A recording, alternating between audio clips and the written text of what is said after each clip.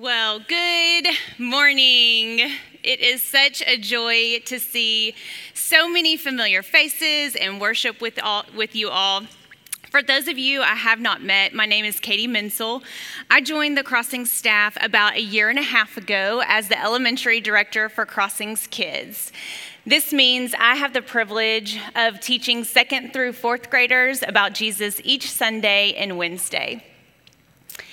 It's a huge honor for me to be here teaching you all because I'm actually one of you. This is the obligatory picture of my family, but I joined Mom's group about 4 years ago. The blonde snaggletooth in the middle and the front, she was about 3 years old when I joined Mom's group, and the one in my husband's arms, she didn't even exist,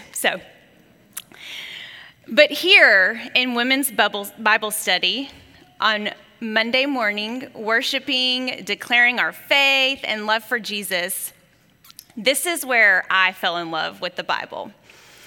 It's where I finally believed that what was in the Bible was true and real.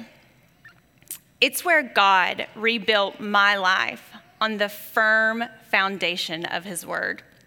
And what has ultimately led me to coming on staff at Crossings and being invited to teach to you guys today.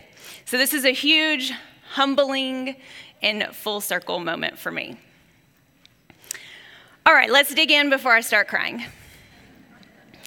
We are in our new series, Life on the Vine, and we're looking at what it means to stay connected to God through the power of His Holy Spirit.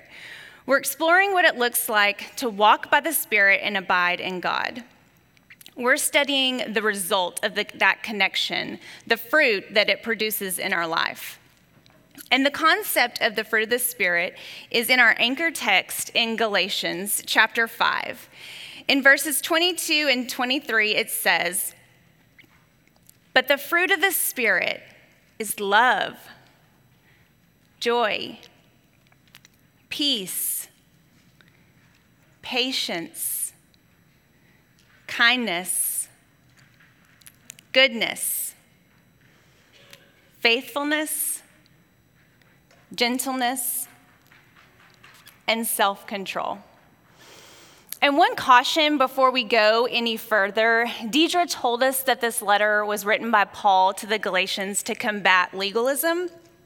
The church he had started was told that they had to follow the old Jewish laws in order to follow Jesus. So as we go into these weeks of breaking down this list of fruits, just resist the urge to see this as a to-do list that can be accomplished on your own if you try harder or do better. Don't buy the lie that if you're more patient or more kind, you can earn God's love or make Him love you anymore. In fact, God cannot love you more than He loves you right now in this moment. We're saved by grace through faith because of our belief in Jesus Christ. How tragic would it be for us to turn this list into a form of legalism that Paul was preaching against? So let's talk about the fruit of the Spirit we're focusing on today, the fruit of the week, if you will, the fruit you have been studying all week in your homework, love. We saw from the Galatians passage that love is the first fruit of the Spirit listed. This makes sense to me and seems intentional because when you think about love and what it is, all of the other traits of the Spirit flow out of love. You can't have patience without love and a trustworthy Savior. You can't have self-control if your love is not in the right order. Love in the list of fruit throughout the Bible and in our faith is the overarching main idea or theme. Love is a defining quality of God and the Christian faith. So booyah to the rest of the teachers because my fruit is better than yours. Not that it's a competition or anything. But don't just take my word for it. Let's see what the Bible says, and more specifically, what the apostle of love, John, has to say about God and his love. The text we're going to look at is the same one from day 2 of your homework. It's 1 John chapter 4, and we'll be looking at verses 7 through 14. If you want to turn in your Bibles, 1 John can be one of the trickier books to find. You can go to the front of your Bible and get the table of contents. There's no shame in the table of contents game. Or you can flip to Revelation, the last book of your Bible, and turn a few pages before that. We'll also have the text on the screen. The author of this letter, John, was one of Jesus's closest and dearest followers. He was in Jesus's inner circle and even referred to himself as the one that Jesus loved. Our fleshly reaction to John calling him that is to think that he's presumptuous or bragging. But it's more likely that he was so deeply changed and moved by the love of God, he chose to make Jesus's love the defining quality of who he was. It's with all that in mind that we read the words John wrote about love in chapter 4.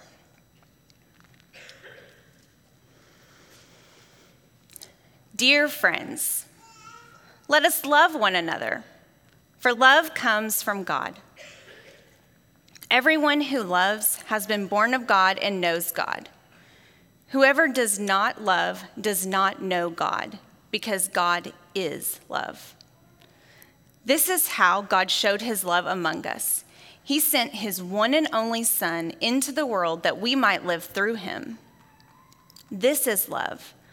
Not that we loved God, but that he loved us and sent his Son as an atoning sacrifice for our sins. Dear friends, since God so loved us, we also ought to love one another. No one has ever seen God, but if we love one another, God lives in us and his love is made complete in us. This is how we know that we live in him and he in us. He's given us his Spirit. And we have seen and testified that the Father has sent the Son to be the Savior of the world. Well, we're going to start with some key words and phrases like we did last week with Deidre. You'll see that both God and love are mentioned in this passage a lot. I think my count over these verses that we just read was 13 for love and 22 mentions for God or something referring to God like Father or he or him. We also see the phrase, God is love. So based on those observations alone, it's pretty straightforward that this passage is about God and love. This passage covers where love comes from, how God showed his love for us, how his love can be perfected in us, and even more. If we're going to have a good understanding of what this fruit of love is all about, we need to know it in our heads, believe it in our hearts, and live it out with our hands. Let's start with knowing God's love in our heads. The word used for love that is all over this passage in the Galatians verse is the Greek word agape. There are more complete and in-depth definitions for agape in your homework books, but a helpful description I've heard is that agape love is unselfish concern for another's well-being. It's wanting what's best for someone and wanting what's for their ultimate good. God's agape love is different from what the world offers us about love. The world says love is about feelings and romance and desires. I mean, just watch one of those fragrance commercials with the clothes and the stairs and the running and the swimming and the falling, and sometimes all three of them combined. What in the world is with those commercials? But biblical love is very different from the world's version of love. Dr. Cliff Sanders has a really beautiful way to help us understand what biblical love, or holy love, as he likes to call it, is. He says that holy love will not give up on you. Holy love will not give out on you. And holy love will not give in to you. Let's expand on each one more. First, holy love does not give up on you. Period.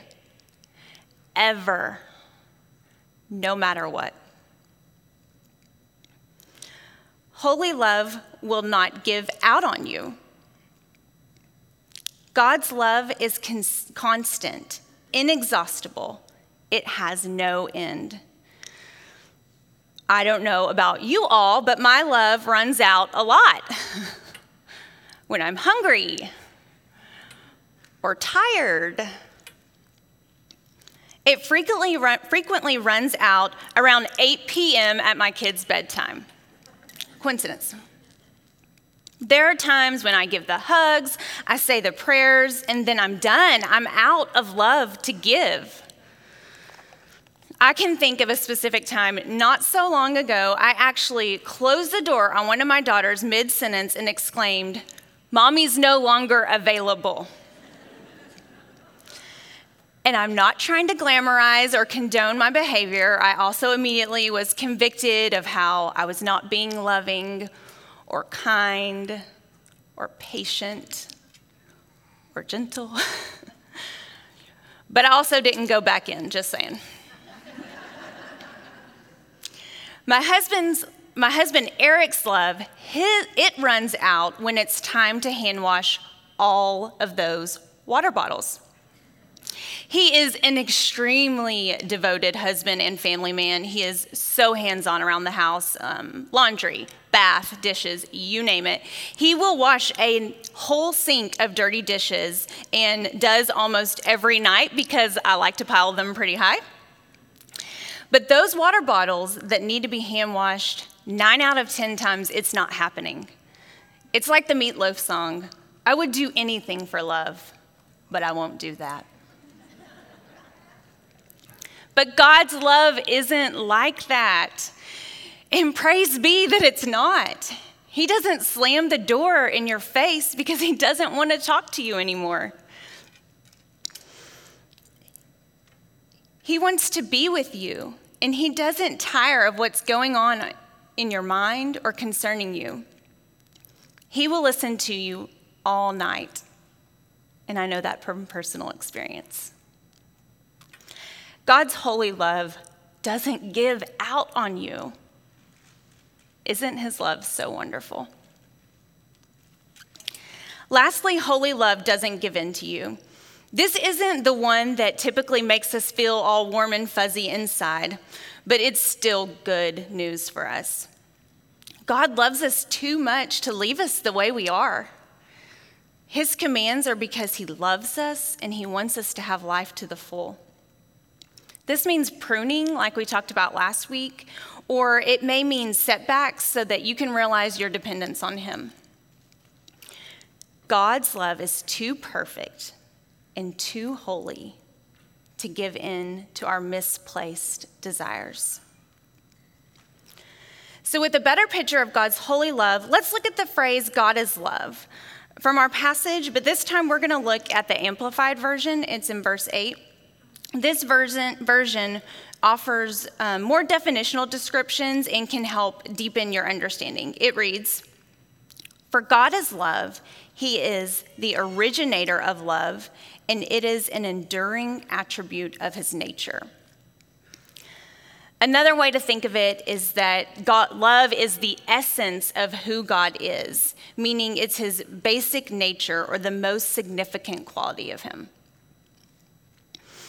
And I realize that was a lot of information to deposit into our heads. So let's move from knowing about God's love in our heads to believing about it in our hearts. It's one thing to know about God's love, but we also have to receive it. We have to believe it. We have to let it penetrate into our hearts, in our core. And for that, we need to hear the gospel. Verses 9 through 10 in our passage read, This is how God showed his love among us. He sent his one and only Son into the world that we might live through him. This is love.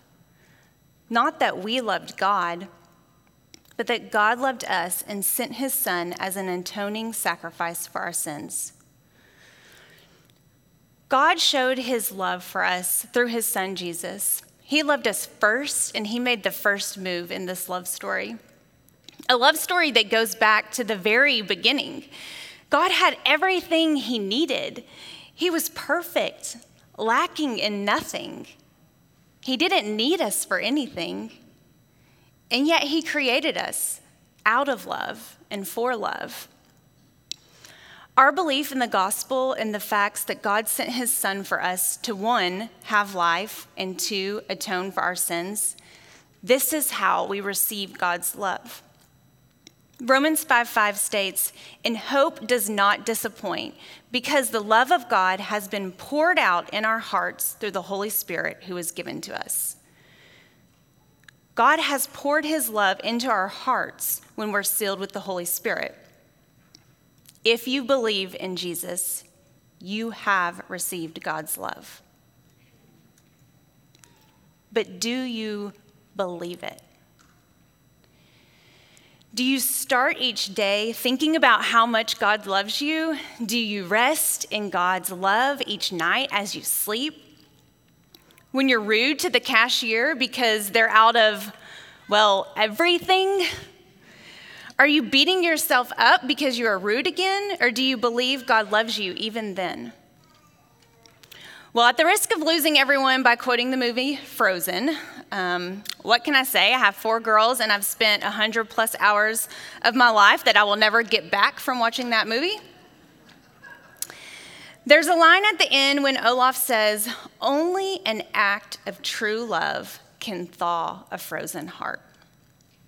Now, I'm not typically one to take spiritual advice from Disney, but in this case, I think Olaf is on to something. Romans 5:6-8 says, "You see, at just the right time, when we were still powerless, Christ died for the ungodly.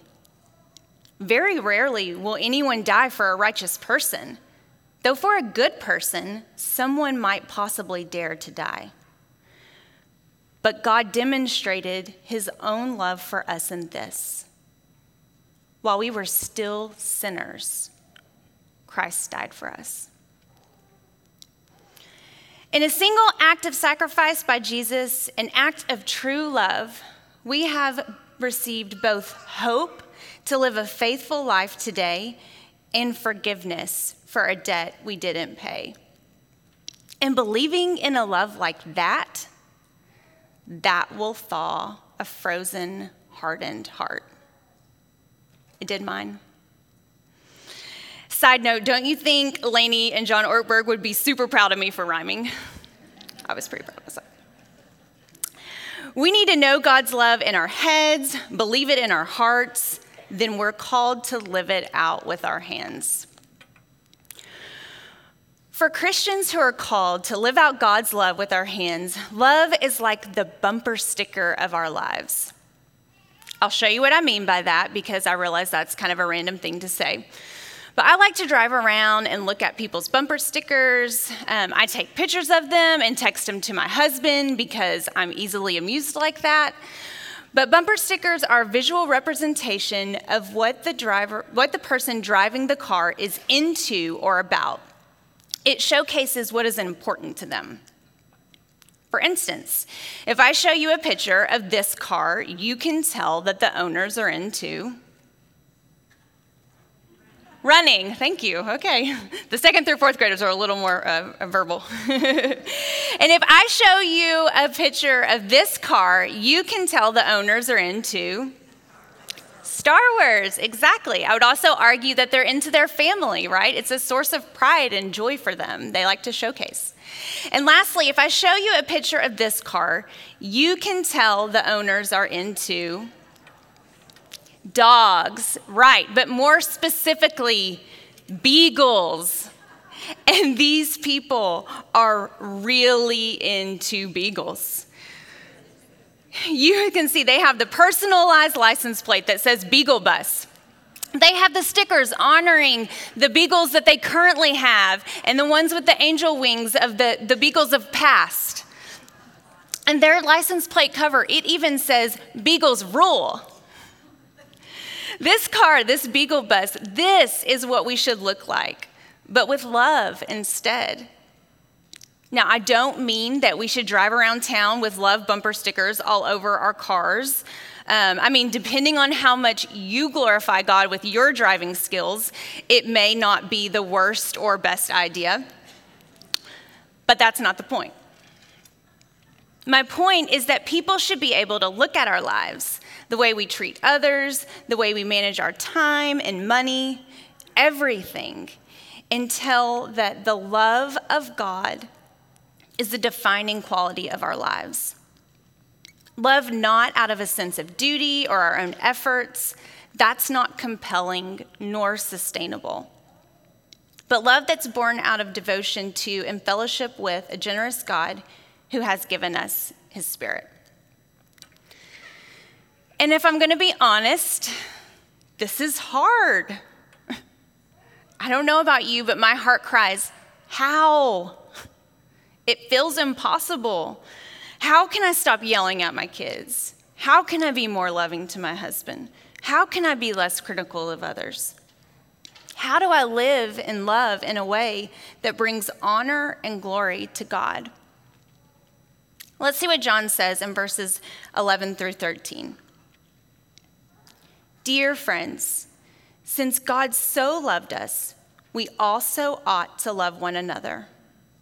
No one has ever seen God. But if we love one another, God lives in us and his love is made complete in us. This is how we know that we live in him and he in us. He has given us his Spirit. The Spirit. It's the Spirit that signals that we live in him and he in us. And if he lives in us, he will make his love complete in us. He has given us his Spirit, which gives us both forgiveness from our sins and the power to walk in the freedom of them. I've been reading a book called Respectable Sins by Jerry Bridges, and no sin is respectable, so don't let the title trip you up. But it's about how to get rid of the sins in our lives that we deem more respectable or that we tolerate because we consider them more respectable. Sins like anger, pride, selfishness, discontentment. He has a whole chapter on the Holy Spirit where he describes this principle of the Christian life that he calls dependent responsibility. He says this: we're responsible to put to death the sins of our lives. We simply cannot lay this responsibility on God and sit back and watch him work. At the same time, we're dependent. We cannot make 1 inch of spiritual progress apart from his enabling power. We have a responsibility to love others and to obey God's commands, but we cannot do it on our own. To live out God's love with our hands, we have to depend on him. Our inability to perform and love others perfectly should drive us straight to him. We have to come to him in total surrender and ask him to change us from the inside out. Once a day, once an hour, as needed. And consider that when you grow in love or patience or faithfulness, God will answer your prayer. It just may not be the way that you want him to or the way that you think he should. He'll give you ample opportunities to practice loving others. So don't be surprised by your successes, but don't be surprised by your failures. God is teaching you, he's training you, and he is transforming you into his image. The failures are actually opportunities to come to him and rely on his love. So for love to become the defining characteristic of our lives, we have to know it in our heads, We have to believe it in our hearts. And we have to walk it out with our hands. This isn't something we're going to master on this side of heaven. It's a lifelong pursuit. It's staying connected to the Spirit so He can manifest the fruit in your life according to the will of God. For the past several years, I've prayed a prayer that God would grow my love for Him. It's a simple and powerful prayer, but I just want to invite you all to join me in that prayer. Your leaders have some stickers that you can grab at small group. No, they're not bumper stickers for your cars. Just a simple little sticker that you can put somewhere, like on your homework book, a mirror, on your dash, or your phone case. Look at me breaking the cardinal rule of stickers in my house. Stickers only go on paper. But take a sticker, put it somewhere you'll see it, and when it catches your eye, send up a quick prayer asking God to grow your love for Him. Let's pray.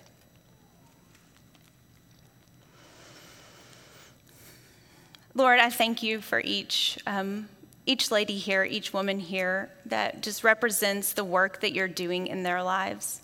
Thank you for the faith that you've given us through your Son, Jesus. And thank you for the love that you've shown us so lavishly. We love you, Lord, and we just ask that you grow our love for you. It's in your name we pray. Amen.